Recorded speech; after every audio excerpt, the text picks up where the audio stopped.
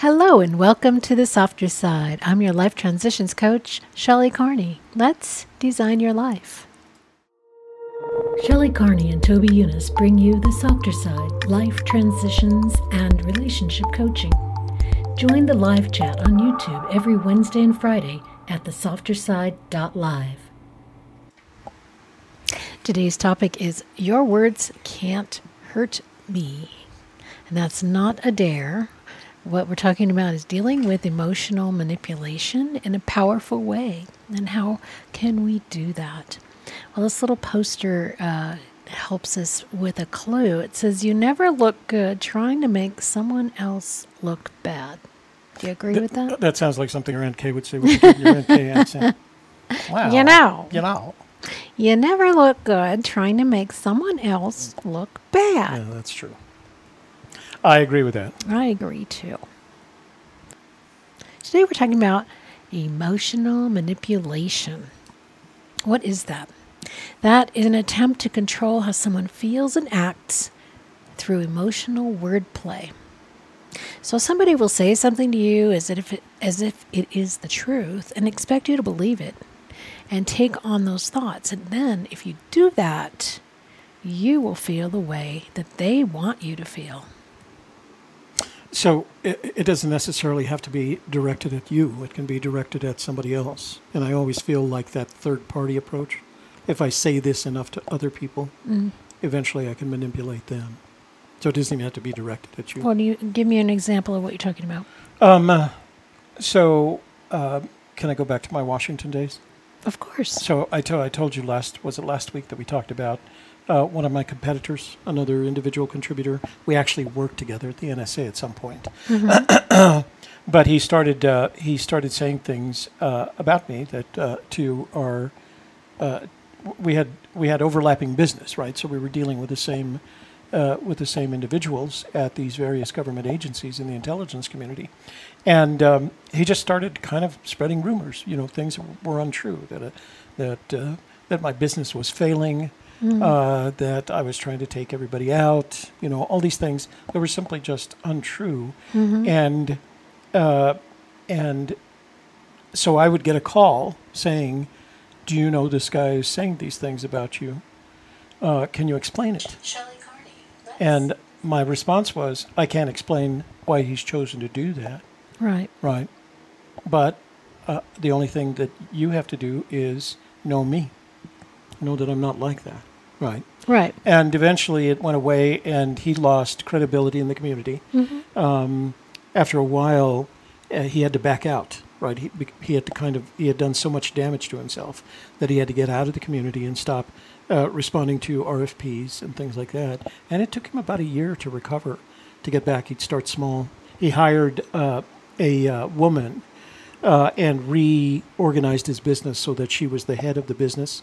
And he started going after some of the women-owned business contracts, which every agency has to take a portion of their contracting obligations and give it to women-owned business. It's not a big percentage. It's not a 50%. They have to give some to women-owned business, minority-owned businesses, and veterans-owned businesses. And so he literally had to change his whole way of doing business. Hire a woman, make her the head of his business, and then come back and start applying for the women-owned business contracts. And the thing about that is those were the least, they weren't necessarily the most lucrative. They have to meet a certain percentage, right? So you can't underpay them. You have to offer them, to pay for their services at the same rate. But what they didn't get was, we've got a big contract, you need to go to Afghanistan. That just didn't make sense for a women-owned business, right? So he started limiting himself to the kinds of contracts he was getting. It wasn't a good time for him. I actually met with him as he started to come back, mm-hmm. And he called and asked for them to have lunch with me, and we decided to have lunch. And he wanted, I think he wanted to apologize, mm-hmm. but nobody ever explained to him how to apologize. So instead, I in the best words that I could, without actually saying I forgive you, mm-hmm. I let it go. Right, let it go, because it didn't hurt me to begin with. It wasn't hurting me then, and I felt like, whatever price, and it was a financial price, right? He paid the price for whatever damage he had done. And I felt like I don't have a grudge against all this. You know, you did it to yourself. That's right. The community responded, and you didn't think it out. You know, so. You try to talk somebody else down, it Right. makes you look bad. Right. It's the same in politics. I don't vote for somebody because they are putting down their opponent. If they don't have anything good to say about themselves, then why would I vote for them? You know, why would I give somebody a job when all they can do is put down other people? It just doesn't make sense. So let's move forward. So here's an example of a type of emotional manipulation. One of the main emotions that people use for emotional manipulation, especially in relationships like a parent to a child, is guilt. They create a scenario to make you feel guilty. Well, you don't love me if you don't come and visit me. Did your mother ever say these things to you? Twice a day. Yeah, you hurt my feelings when you say these things, or when you don't do this, or when you do that. You owe me because I did these things for you. Now you owe me. You need to pay me back. These are all emotional manipulation using guilt. So you've experienced some of these Oh, yourself? she was a master. She was a master. I loved her anyway. Yeah. And I Yeah. loved her the best way they could. But yeah, she was definitely a master. Yeah. And it started when I left, when she found out that I had joined the military. From that point forward, it was, you've abandoned me, haven't you? Right. You don't want to Right. be near The me. child doesn't Yeah. abandon the Yeah, parent. Exactly. You cannot. cute. You cannot abandon an adult. And actually, it was kind of neat because of the lesson that it taught me. And I tried, although all parents do it every once in a while, you know, but I tried as much as I could. So when my children would tell me they're going to college out of state, my first reaction inside was, oh, you don't want to be someplace close where I can visit you, you know. And I didn't say that, but it's. And then I realized that was actually a good thing, that I wasn't visiting every weekend, or they weren't coming home every weekend. It actually, they started to adopt that sense of independence, that they have to take care of this, you know, themselves. And they learned. And then, of course, you see the pictures of the parties they're having at their apartment, and you wonder how they're getting through college. But, you know. But they did. But they did, all of them. And they're all successful. Yeah. Another way to use emotional manipulation is fear. You might see this a lot in like security agencies or people trying to sell you protection in some way. Threats that cause you to feel fear and then act out of that place of fear, such as, you better do what I say or else this will happen, or else I'll do this. You need to do what I want you to do, or bad things will happen to you. And worse, it's even more subtle when you take the mafia approach. You may not know this, but if you don't do this, something my bad would happen to your business. Yeah. You know, and so it is not only manipulation; it's indirect, right? It's subtle, and people that use that tool, that particular technique, think they're really being smart about it, and it's just so obvious that you go like, really? Look, Joe Bonanno, settle down there. It doesn't work that way. Yeah. If you want all of this money for weapons, you will find some dirt on my opponent, my political opponent. So that would be emotional manipulation using fear. Wonder where that might have happened. Trying to make someone else feel unworthy. So they'll do something against their best interest. And this can happen a lot with domestic abuse, emotional abuse. Well, you can't do that. You're not smart enough to do that. You're not as smart as you think you are. And people are going to laugh at you. People are going to leave you. They're not going to want to be around you. They won't be your friends. Nobody believes in you. This is all emotional manipulation to make you feel unworthy so that you will do something that person wants you to do. Agree. When we are feeling emotionally manipulated and we begin to believe it, if we add our belief to their words, then we take on that feeling of guilt, fear or unworthiness, and then we react accordingly. And if we actually do believe it, we'll start to look for that evidence. Oh, well, he said I'm not smart enough to do this. He's right, because look at all the other things that I wasn't smart enough to do. Or, he said that he would do this to me if I did that, and he's done things like that in the past. So, or people have laughed at me in the past. You'll start to look for that evidence that this is true and correct. That supports their. That supports what they've said to you. So, isn't there a certain amount of necessary or self-awareness that is necessary in order not to start producing it, right? You don't necessarily have to be confident, but isn't there a point at which you have to be comfortable enough with who you are and how you work that you're not going to go help them by looking for evidence, because that's basically what you're doing, right? Right. Yeah. And so if you know who you are, and even more interestingly, they don't know who you are, the last thing you need to do is help them by giving them, imaginary evidence. Exactly. And you're having to make up the evidence anyway, right? Well, you're not making it up. I mean, you look hard enough, you can find anything that you really are looking for. Yeah. Yeah. But again, like you said, if they don't know you, it's a little bit easier to say, oh, I don't need to listen to you. But what if it's your mother or your wife or your daughter, Well, I this think kind of thing between mother, wife, and daughter, all of those that you've mentioned being Libras, they use this tool really, really well. And for the longest time, I would respond to it in a way that was appropriate for responding to a woman, because I didn't want a woman, any woman, my mother, my daughter, one of my wives, to be hurt by something that I had done. So I would validate what they were saying in some subtle way, perhaps even by giving them evidence. Mm-hmm. And it wasn't until I was probably in my 40s that I realized I was doing myself a disservice, that I was a successful individual that had built a business, raised a family, done pretty well, but I wasn't as bad as I was agreeing with them that I was. And so I started, I didn't debate them, I let them say it and let them feel good about it, and then kind of settle them down, because there's a point at which you have to help get them back down from wherever they are.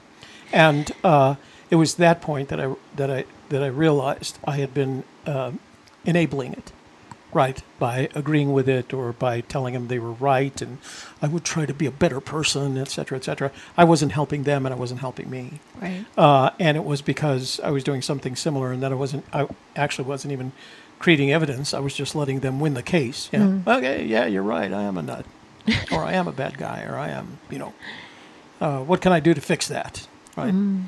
And so I've been through that, yeah. Here's the truth. We hurt our own feelings. And how do we do that? By what we make it mean. So somebody says, you're ugly. You can either say, maybe I am ugly. Maybe she's right. And then start looking for evidence. And then if I'm ugly, and if she said I'm ugly, then I must be ugly, and I must be a terrible person, and I must be all of these bad things. So we end up hurting our own feelings. Whereas if somebody said you're ugly, and I was like, no, then I didn't take that on. I didn't believe it, and it didn't hurt my feelings. It's just like, this person's crazy. We don't have to take it on and believe it. But we do, if we do, that's when we hurt our own feelings. When we interpret what somebody is saying to us and put ourselves in a negative light, that's when we're hurting our own feelings. And when we make it important to gain that person's approval. Oh, no, she said she doesn't like me. I have to make her like me. What can I do to make her like me? It's so important. Why? Why? Somebody doesn't like you, they don't like you. Let it go. And attacks on personal appearance are most common because it's easy, right? And because that every one of us suffers a little bit from our own insecurities. Mm-hmm. And so that's a good place to attack. And it's It's a place to attack that works. I Right. wouldn't say it's good. Yeah, yeah. Well, it can work if you're not aware of what's going on. Yeah. If you follow the Ian Fleming. So in the intelligence community, we used to have this saying, and it comes from Ian Fleming, who was the author of all the James Bond's James Bond's books, but who actually served in MI5 and MI6, which is the UK's version of internal and external security. He used to say, the first instance is happenstance. The second instance is coincidence. The third instance is enemy attack. So you have to modify it for the internet. Right.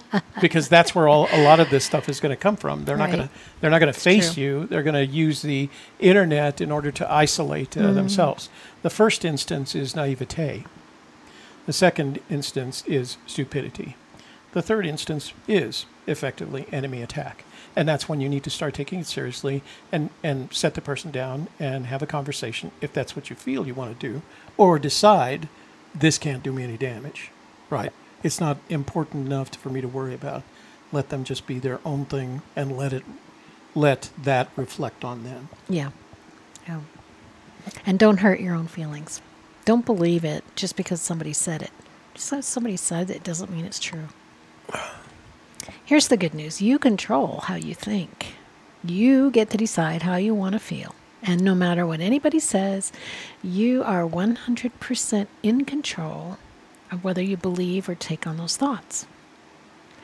So I used this as an example the other day. If somebody called you a blue Martian, would you take offense at that? Would you get hurt? Probably not, because you don't believe in any way that you are a blue Martian. So you don't attach any belief to it. You don't attach any emotion to it. But if somebody said to you, you're a terrible husband, or you're a terrible father, or you're just really not good at relationships, well, that might hurt you because you might have a secret belief that maybe you aren't the best at relationships. So it might actually hurt. So you'd have to decide, do I want to feel hurt? Do I want to attach emotion and belief to that? And if so, why? And really examine why it's bothering you. And, focus on your own beliefs and your own thoughts and see if they serve you or not. And the people that exhibit this kind of behavior tend to focus on what they perceive as your weaknesses. And so that's what they'll go after first. And the helpful thing, of course, is they're probably not right about what your weaknesses are. It's their perception of it. And they don't know you well enough to know what your weaknesses are. And I'm not saying And that so what they'll usually do is project their own weaknesses onto you. That's where I was getting to. Yeah. So this is a lot of what happens here is projection, right? It's anger at themselves for experiencing the same kinds of behaviors and weaknesses, and the best way to get back at you, the best way they believe to get at you, is to project their weaknesses, their insecurities, all of those things at you. Mm-hmm. Exactly. Your emotions, not theirs. Right? You can't experience someone else's emotion. Nobody can force you to feel a certain way. If I want you to feel unhappy, I can't force that on you. If I want you to feel guilty or fearful or unworthy, I can't force that on you. You have to accept it. You have to give that permission and choose it. You can only experience something that a person has said to you and what you thought about it. You will only be experiencing the feeling that you created within your mind. So if somebody says to me, you'll never be the magical treasure princess. What? I could say, oh, boo-hoo. Or I can just say, you know what? Maybe I'm not to you, and that's okay. Well, but I am to me. Right. And I think that's where, there was a point, I'm sure, at which someone told Joaquin Phoenix, you will never be the Joker that, say, someone else was. And he could have taken that and said, I'll play like I'm never going to be. He didn't. He ignored all of that. and now he owns that role, you know, and will for until somebody comes along better. I just don't see that happening. So it's even worse kind of when they're starting to attack, again, what they think you are. So it's if somebody says to you, you'll never be the magical treasure princess, they really don't know you, right? They don't know you because they're after something that has no emotional significance to you, right? You're never going to be 6 feet tall, Shelley. Well, you You're know right. that, right? But I could put on really tall shoes. Right. Well, that's even more. I'm never going to be 6 feet tall, and I can't put on tall shoes, right? Certainly not that. They have to be 7-inch heels, 6-inch heels. But yeah, so it kind of is even a greater reflection on their inability to do anything about themselves when they're starting to attack things that are imaginary, effectively. You know, Yeah. it just kind of let me see what I can figure They're out. just poking at you to Yeah. get a reaction a lot of times. And we don't play down. If you think their behavior is unacceptable, and then you behave in an unacceptable way and justify it because of the way they're acting, then you've convinced yourself that they're more powerful than you and they can control how you behave. But that's never the case. So, make a decision not to play down. You're not going to do what they do. Just because they did it doesn't mean it's okay. Doesn't mean it's, fair game now. I have standards. I have integrity. I'm going to live up to my own standards, my own integrity for myself. Not because of some other person or what they do or say, but because that's what's important to me. So that's why we don't play down. And it applies to soccer, too. Obviously. Their feelings, not yours. People try to emotionally manipulate because they're coming from a place of fear and emotional emptiness, and they're trying to fill it up with your actions, right? They're afraid of losing their position as magical treasure princess, so they fight back, or they're afraid of losing their status, or they feel emotionally empty and they want to create some drama. So they poke at you to create that drama, or to fill that emptiness. When they're trying to control you, they're confused because they think that controlling you will make them feel better. Again, that doesn't happen. The only thing that's going to make them feel better is to analyze their own thoughts, feelings, and actions, and do what's right for them instead of trying to manipulate other people. Agreed. No further comment. It's about them. When people don't like you, it has nothing to do with you. When people do like and approve of you, it still has nothing to do with you. It's always about them, their perceptions, and their life experiences. So remind yourself, their opinion of me isn't about me, it's about them. Toby and I have been talking about this a lot in the last couple of months. Every time we get negative comments on our YouTube channel, we tell each other, it's not about us. That's telling us about them. What does it say about them when they say these things? Now, we get a lot of wonderful people who say really lovely things, and that reflects on them that they are a lovely, loving person, right? We think that of them. When they say nice things about us, we think that they are good people. They're nice people.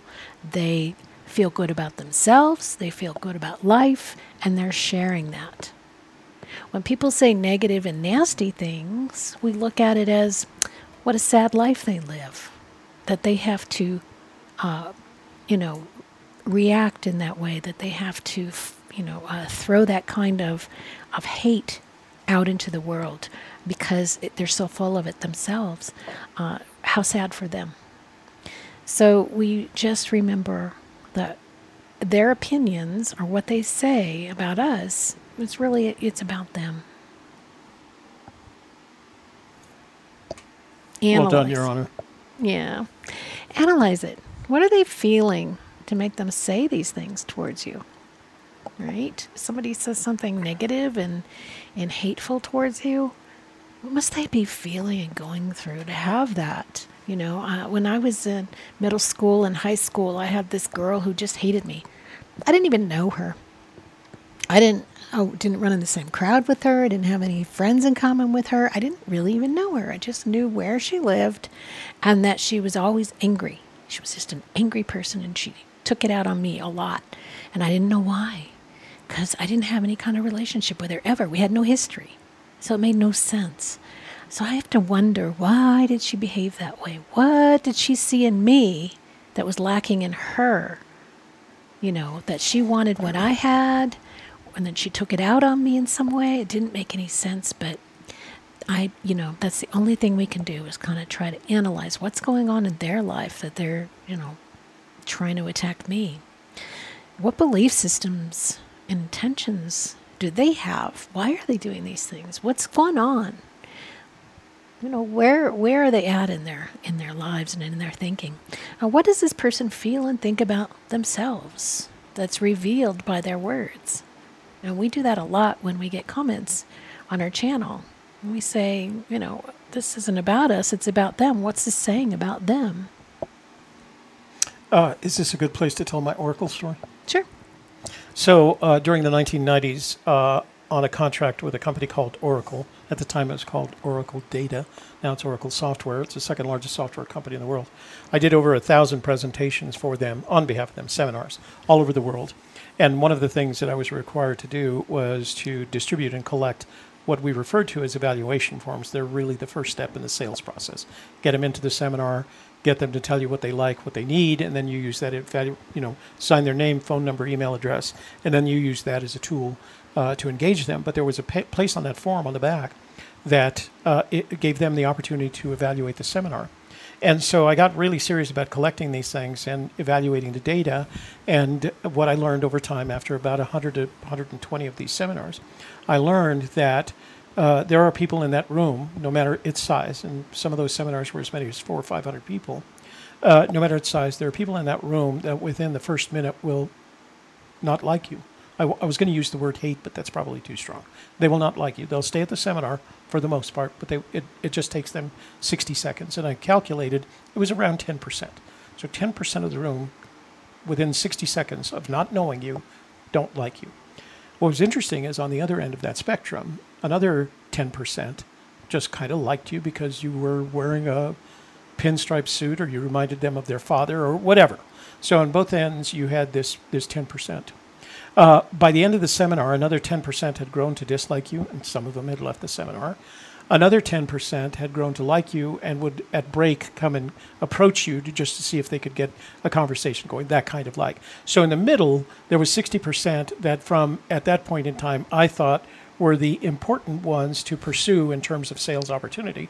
The undecided vote. Yeah, basically. They were there to listen to what you had to say at the seminar. They weren't making personal evaluations of the presenter or the content.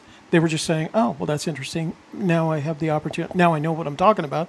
And this was during the evolution of what was referred to what is still referred to as relational database, as we made a transition from network databases into relational. And but what was important to me was the lesson learned. And the lesson learned was that no matter who I am, 20% of the world isn't going to like me. 20% of the people that come in contact with me are going to find a reason not to like me. The good news is, on the other hand, there's 20% of the people that will find a reason to like me. What you have in the middle is the 60% of the people who don't form an opinion necessarily, but who are willing to engage with you in a conversation or listen to you, et cetera, et cetera. And if you apply that to your life, you can almost count, the numbers on hand. And it makes it a lot when you realize that not everyone in the world is going to like you when they come in contact with you. It just makes it so much easier to get through life. Mm-hmm. What you have to do is make sure that you don't respond in a negative way to, I remember there was a woman who got angry because I was wearing a Mont Blanc fountain pen in my jacket pocket. And she focused on that for literally a page worth of comments, right? There was another guy who was in the Air Force who literally filled every white space on both sides of that form to criticize me. And at some points it got personal, but he was one of that 20%, and I let it go. Right. Yeah. And I find that percentage that doesn't like you immediately, they don't like anything and they don't like anyone. And they might not even like themselves. They're just that way about everything. Everything's horrible until you prove me wrong. So Lucy asked, Toby, is the dislike due to intimidation? That's one of the reasons, right? Envy, intimidation, their perception of being bullied, et cetera, et cetera. They'll make up whatever excuse they need to make up in order to not like you. It's their excuse, and it's probably one of their insecurities. So you can't say it's because I'm an intimidating person. It's because they're intimidated by you for whatever reason. I don't think of myself as an intimidating person, but I've had people tell me, "You're just like a bull in a china shop." You know what I'm going? Well, you've said that about Griffin, so True. I guess I have. But yeah, generally speaking, his grandson. Whatever it is, it's their thing, not yours. They're looking for an excuse to dislike you, and if they want to dislike you, they will find whatever reason is necessary. Yep. You know, and sometimes it's going to, he's a short, fat guy. I hate short, fat people. You know, he's intimidating, or he's obnoxious, or he's arrogant, or he's a know-it-all. Whatever it is, they'll find that reason, and they'll use it. On the other hand, there's going to be people on the other end of that spectrum that are going to say, oh, he's so... The people that think you're intimidating on the other side, there's people who think you're confident. The people that think you're stupid, there's people that think you're smart. There are people that think you're arrogant. There's people that think he's so kind and he makes everybody feel good about themselves. You know, so you're going to find, they'll find whatever the reason both to dislike you and to like you.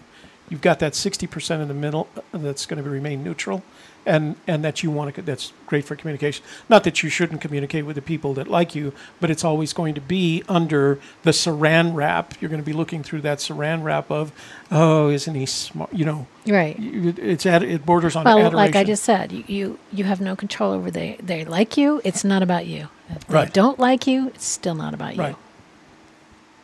Yeah. What's important to do on our side? State and enforce boundaries. So other people can behave the way they want. You can do whatever you want. You know, it's a free country. You got free speech. You can do what you want. But I have my boundaries, right? I have my own rules for how I'm going to behave and how I'm going to take care of myself. Here's my boundary. If you do A, I will do B, because I don't allow A into my life. I'm going to do this thing. So here's an example. If you steal my YouTube show and put it on your channel without any permissions, then I'm going to either, depending on our relationship, I might contact you and say take it down, or I might contact YouTube and make a copyright claim. These are within my rights. These are my boundaries. Once people understand my boundaries, they can choose to do whatever they want, knowing how I'm going to react. Does that make sense? Absolutely. Just remember, it takes practice. We're gonna. The more we get out in the world, the more of this we're gonna have to deal with. Stepping back and analyzing what is said, without reacting negatively, is something that we continuously need to practice and remind ourselves about throughout our lives. And see how old this lady is, and she's doing it. She's still doing it. She's still putting up with people. Can't believe you just said that to me. So it takes a lot of practice, but just keep reminding yourself, I got to step back, take a look at what's going on here, analyze, and remember, it's not about me, it's about them. What? I was looking at your Fitbit emoji. It's you. Oh. So here's my recommendations. Be aware when you're being emotionally manipulated, or when you're trying to emotionally manipulate others. Be aware of it. Step back and look at it. Then be responsible for your own thoughts, feelings, and actions. So don't be a victim. Don't say, well, they said this about me and it hurt my feelings. Because we are adults. We know that we hurt our own feelings when we attach belief and emotion to what's been said. Right? Absolutely. Don't play down. Just because somebody did something really something against your integrity and against what you would do, doesn't mean that you get to give up your integrity and get to give up behaving like an adult and behave the way they behaved, because their behavior, they did it first, so it justifies what I'm doing. No. Have your own set of rules, personal rules, have your own integrity, and follow that, no matter what anybody else does. Don't play down. Analyze instead of reacting. Somebody says something you don't like in a forum, on a comment, to your face, to somebody else because they know you were going to overhear it or hear about it.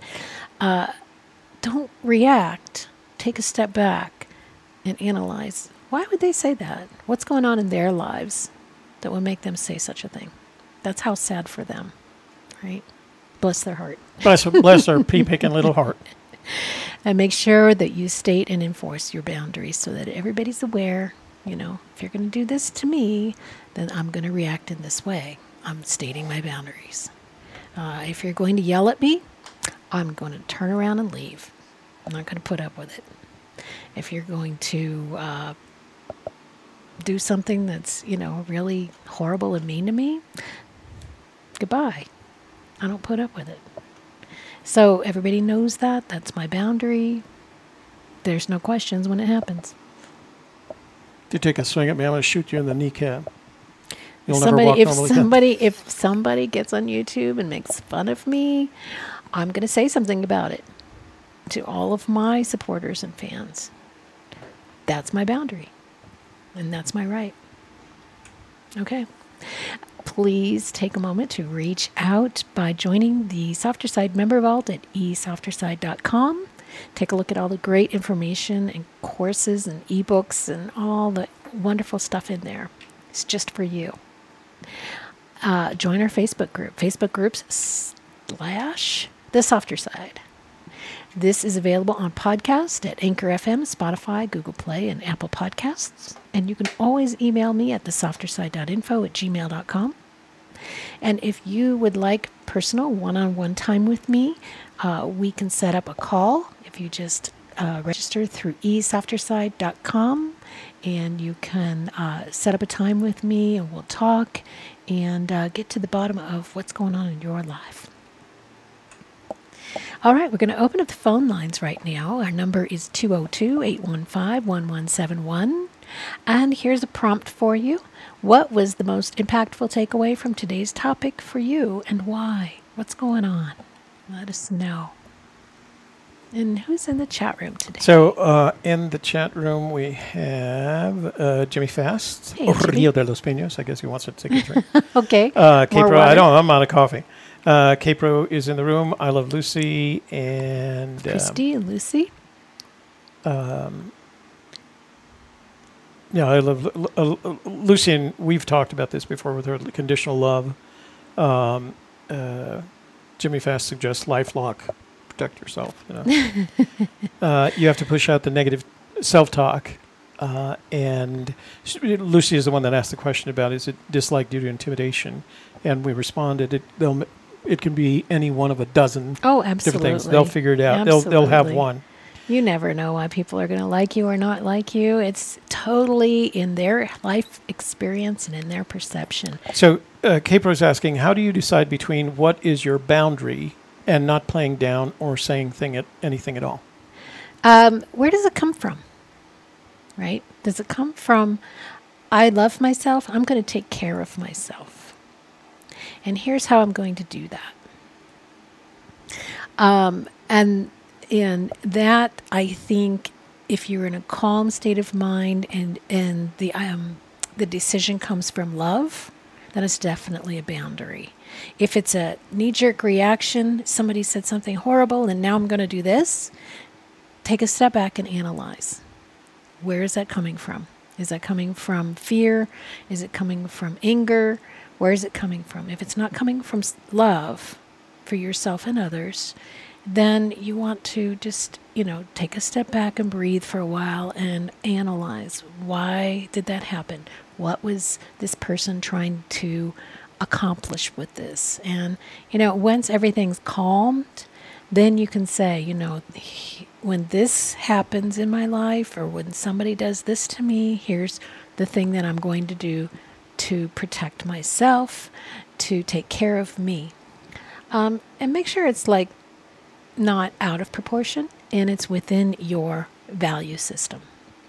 So the other thing about boundaries is boundaries usually come after a point at which you had one of those situations where you felt like you were out of control and your response was to play down, right? And I'll go back to my soccer. I was agreeing to play teams that weren't as good as our team. And it cost us, right? And I couldn't do anything about it. After it happened, the only thing I could do was complain to myself that it took 3 practices to get my girls back to the level they were prior to playing this team that wasn't as good as ours. But then I established a boundary. And the boundary was, I don't play teams that are in a division lower than us, right? I just don't do that anymore. And so I could say, I'm sorry, when I get a call from a coach, and they would ask me to play their team, I'd ask them what division they were. If they were a division up, I'd say, sure, we'd love to play you, because they didn't have that constraint, right? But once I established the boundary, then it was easy not to play down because I had the boundary, right? So one of the steps in this process is to ensure that you have boundaries so that you don't play down. We have boundaries. If there's people who attack us or other people in our room, the boundary is we block them on our channel.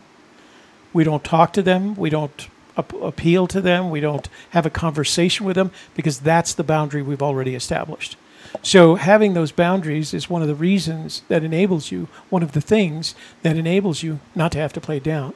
They know the boundary, they exceed the boundary, and they exceed the boundary in order to get a reaction. The boundary is there specifically so you have a reaction, but it's one that everyone knows what it's going to be. You've taken care of it, and you can let it go after that. They're not going to be happy about it. They're going to use every opportunity they can to be critical of the manner in which you've handled it, but there's no excuse because that's your boundary. And so when you establish this set of boundaries, whether it's public or not, then you don't have to play down. The boundary is what the boundary is what enables you not to have to play down. Mm-hmm. And a boundary is very much like training a child or a pet, a dog, for instance. You are kind to your dog, but there's certain things you do not allow your dog to do, right? You wouldn't want your dog to poop in the house. That's not allowed.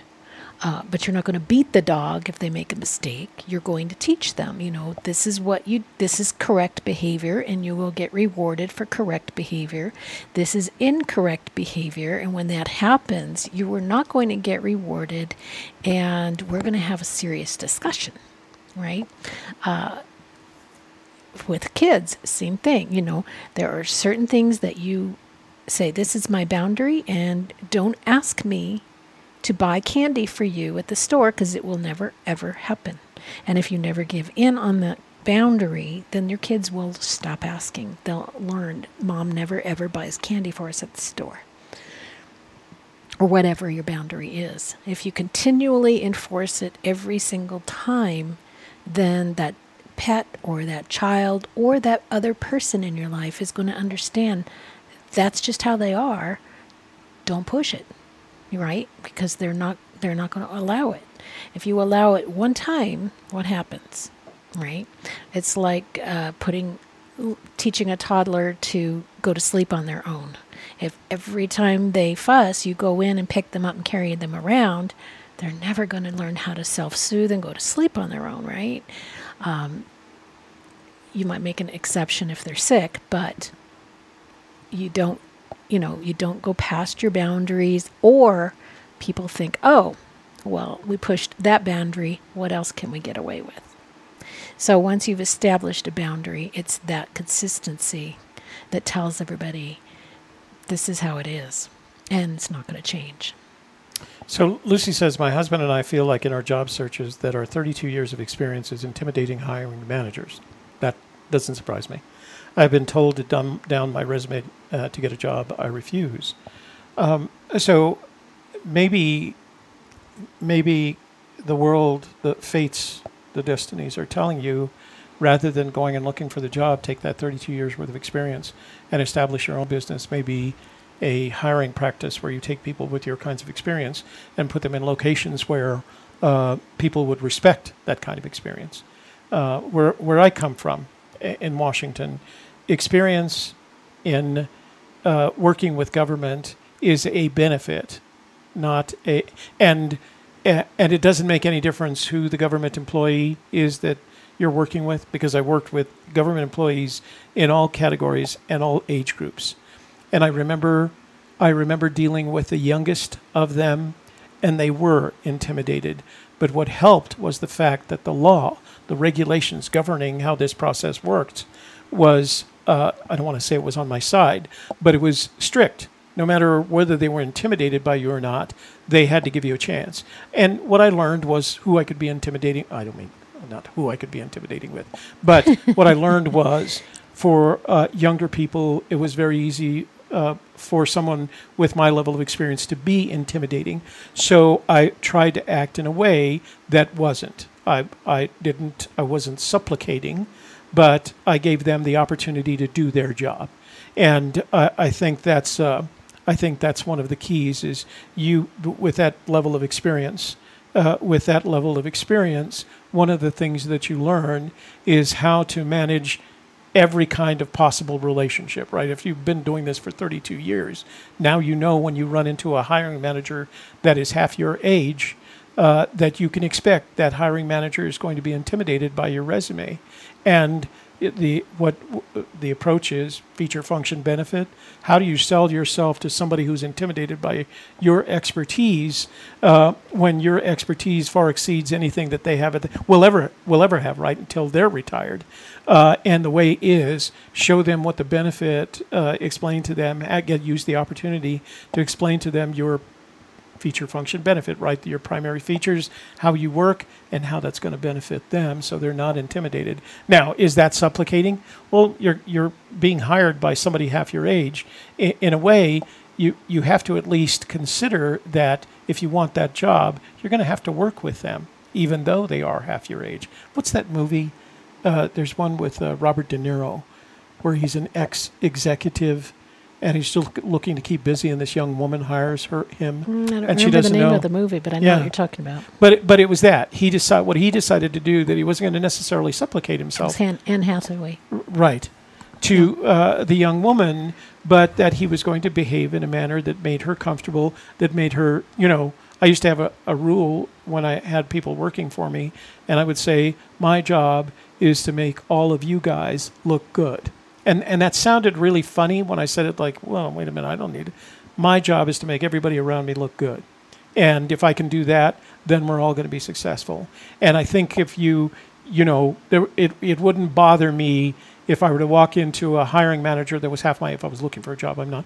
But if I was the hiring manager, I was dealing with a hiring manager that was half my age, I would say the benefit is that I have a lot of expertise. I have years and years of expertise, and my position on the matter is to make everybody around me look good, whether it's the person I'm sitting across the desk from or the people that I work with. And with that kind of expertise, you have to go, well, they can do that, right?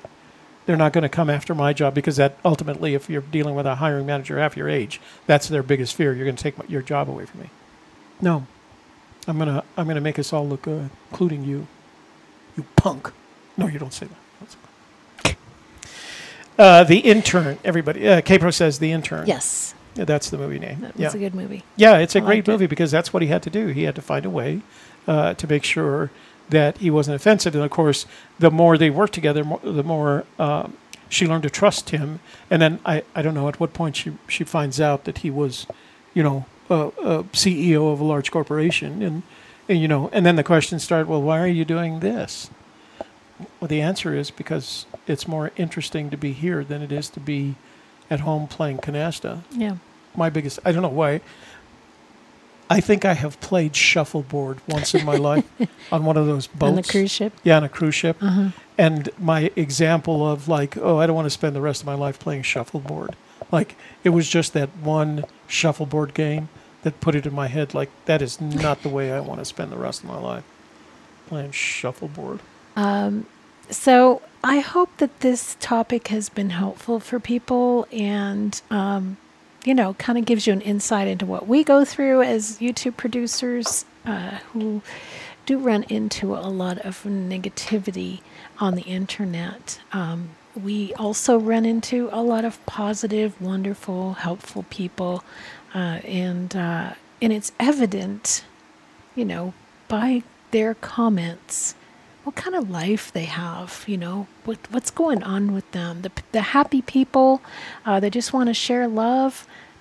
They're they are out there, and those are the ones that we pay attention to, right? And I think the other thing to remember is that whatever you're doing, whatever it is that you're doing, and I'll use YouTube as an example, that's your property, right? It is like a business property. And YouTube has a platform that is organized to support the people that are building channels and content on those channels, and they will help you protect that property. That's what it's all about. They give you all the tools that you need to protect your property, and this is not a freedom of speech issue. If people tell you that, those are people who don't understand the Constitution. This has nothing to do with freedom of speech. I have the right that I have is to the right that you have. If you have a YouTube channel, for example, or if you have a business, you have the right to protect your business. And that's your boundary. Right. And that's your boundary. Just enforce your boundaries. Right. And then just let it all go. Let it go. Just let it go. Let it go. So I'm starting to feel like I'm in a petri dish and you're looking at me through a microscope and coming up with these ideas for these programs.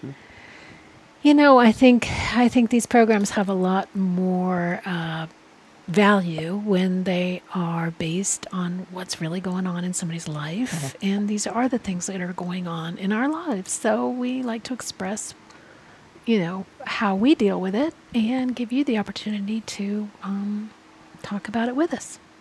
So, yeah. No calls. Okay. Well, thank you guys so much for being here today. We had a great time speaking with you. Cabro says, oh, man, Friday's going to be good. I can almost see the look on her face. For The Softer Side, I am your life transitions coach, Shelley Carney. Thank you for listening to The Softer Side with Shelley Carney and Toby Younis. Please write to us with questions or ideas for future shows at thesofterside.info@gmail.com. And visit the free member vault for more great tips and ideas at esofterside.com.